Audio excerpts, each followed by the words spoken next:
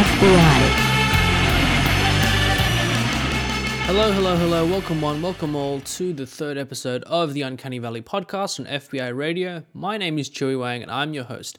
If it's your first time listening, then the concept of the program is simple. Every week I'll be picking out two experimental records, one fresh from the past 12 months, one classic from maybe a few years before that. I'll be comparing and contrasting them, grounding them in their individual artistic context and spinning a few tracks so you understand the music and also where it came from. This week we're going to be taking a sad and melancholy walk through the lonesome park that is Midwest Emo. But if you're a Midwest Emo fan already, then the band that's playing underneath us and the band that's responsible for our first release of the week basically requires no introduction. I'm of course talking about American Football, who are arguably the most famous Midwest Emo band of all time and kind of the band that gave birth to the whole genre. But before I get to their latest release, let me talk for a little bit about what Midwest Emo is and what it's meant to sound like. Midwest Emo arises, of course, as the name suggests, from the Midwest region of the United States in the late 90s. Basically, it arose in reaction to a lot of the post-hardcore and other early emo acts that were around at the time, such as Rites of Spring. Now, those sorts of bands operated with lots of distortion, really pained, almost screamed vocals. But Midwest Emo takes a lot of the technical prowess in terms of drumming and guitar licks and combines them with a more indie rock approach to production. So the guitar tones are generally sparkly clean, there's a lot of math rock influence, a lot of guitar riffs and drum beats that are in odd time signatures, and the vocals, although they're still equally emotional and passionate, are definitely delivered with a softer touch. Our first release this week is American Football's third full-length self-titled album, American Football, or as it's casually referred to, LP3. This latest album sees the band return in style after a bit of a slump with their second album and sees them also employ a sonic palette that is more diverse than ever before. No longer are we just constrained to a couple of guitars and some drums. On this record you'll be hearing string sections, glockenspiels, all sorts of different instruments that fit the image, the attitude and the vibe of Midwest Emo, kind of pushing the boundaries of the genre in different ways than maybe has never been done. Here's the opening track of the album titled Silhouettes. Enjoy.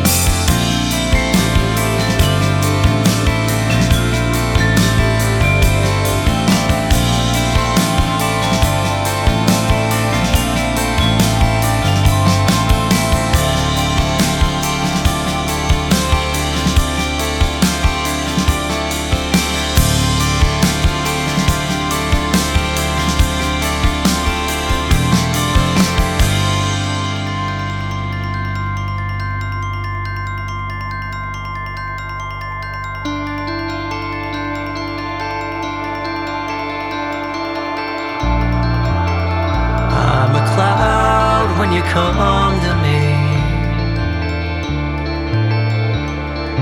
Tell me again, what's the allure of inconsequential love?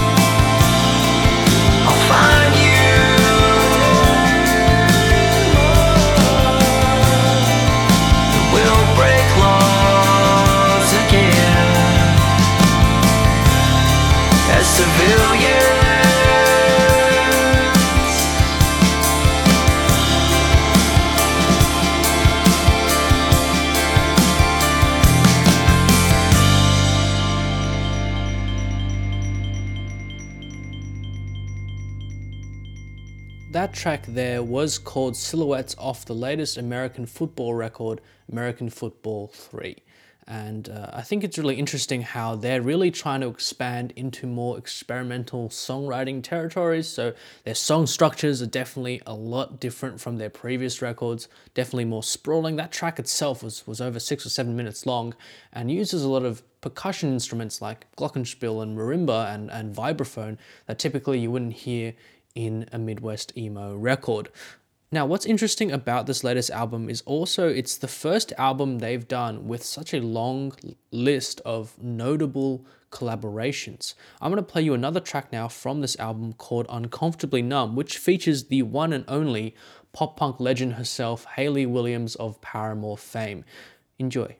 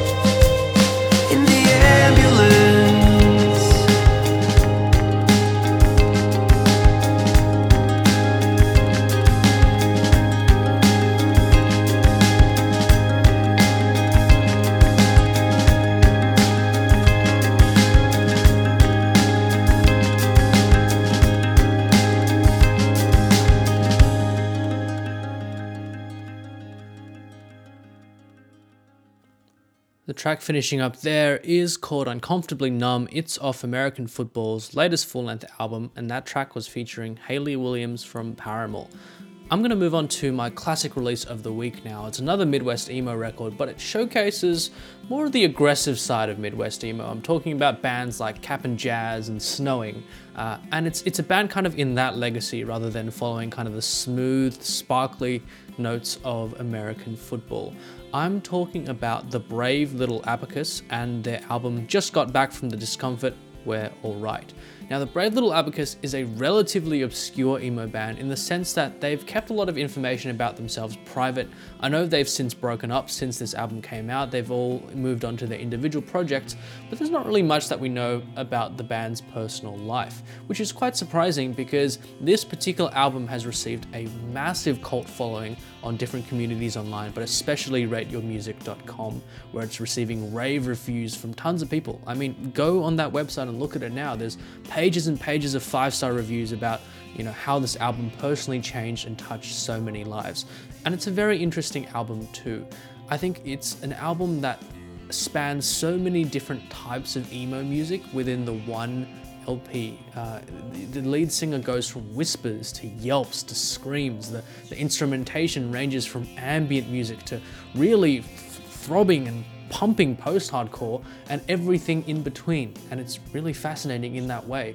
Often the band transitions between these thematic elements within a single track, and ultimately that means it's both an emotionally compelling journey and something that is quite, technically speaking, experimental and thrilling to listen to.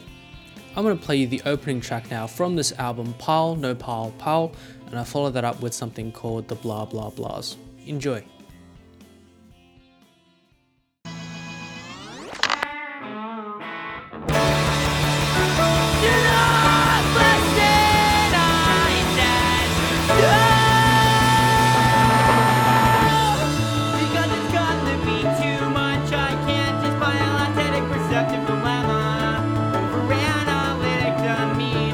Feelings of lonely worthlessness and unproductivity taught the other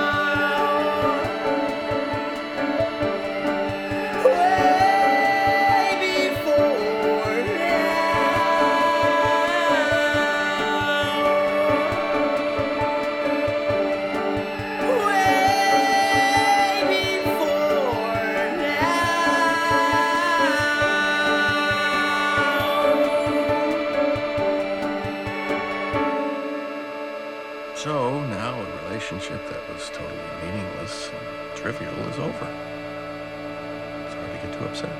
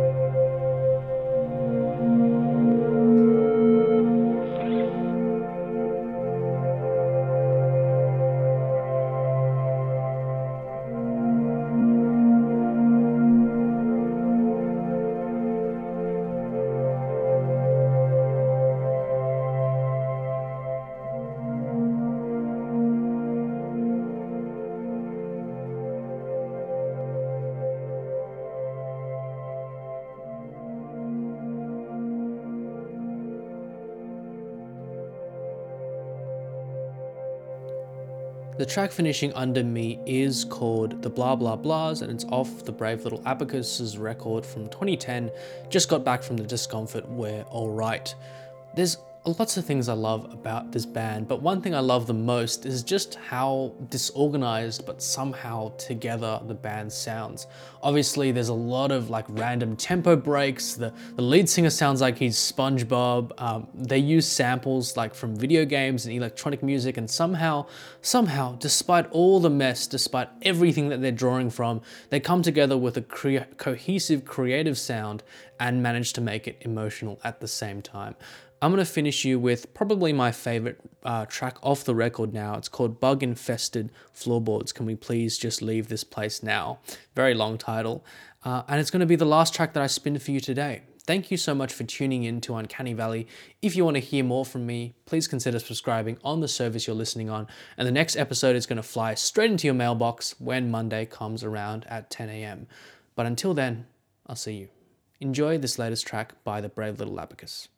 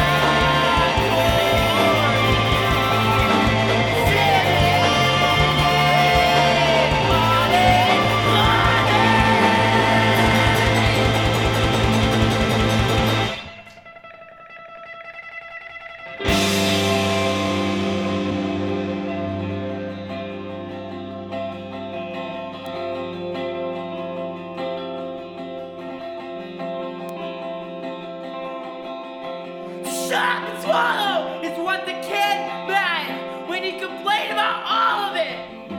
The ease of an important procedure and how everyone everywhere was always, mostly often, laying down on him, meaning crushing, killing him. But I want none of it. This is not universal. Kid is not he who abandoned that auditorium, and no, I do not want to become him anymore. But yes, I do want him to become what I believe he once was, my best friend, and stuff that he still is. I don't really think about it that way. No, I don't really ever think about it that way. Is your brain big enough to get your feelings hurt?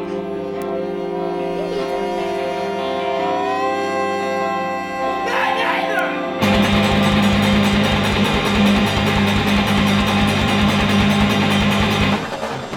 I think I'll leave this place now.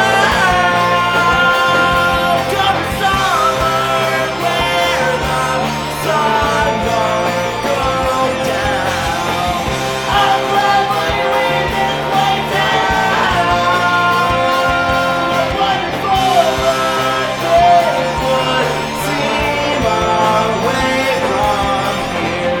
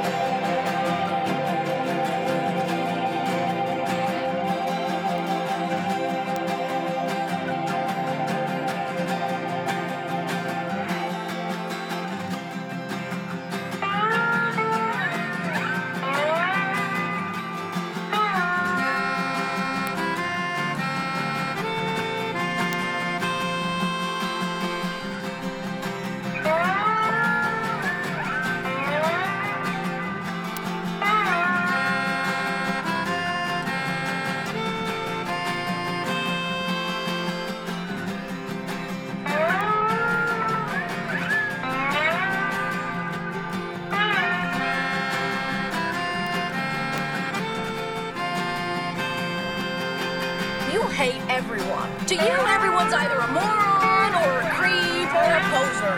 Why do you suddenly care about their opinion of you? Because I'm shallow, okay? I want them to like me. Shut! Swallow!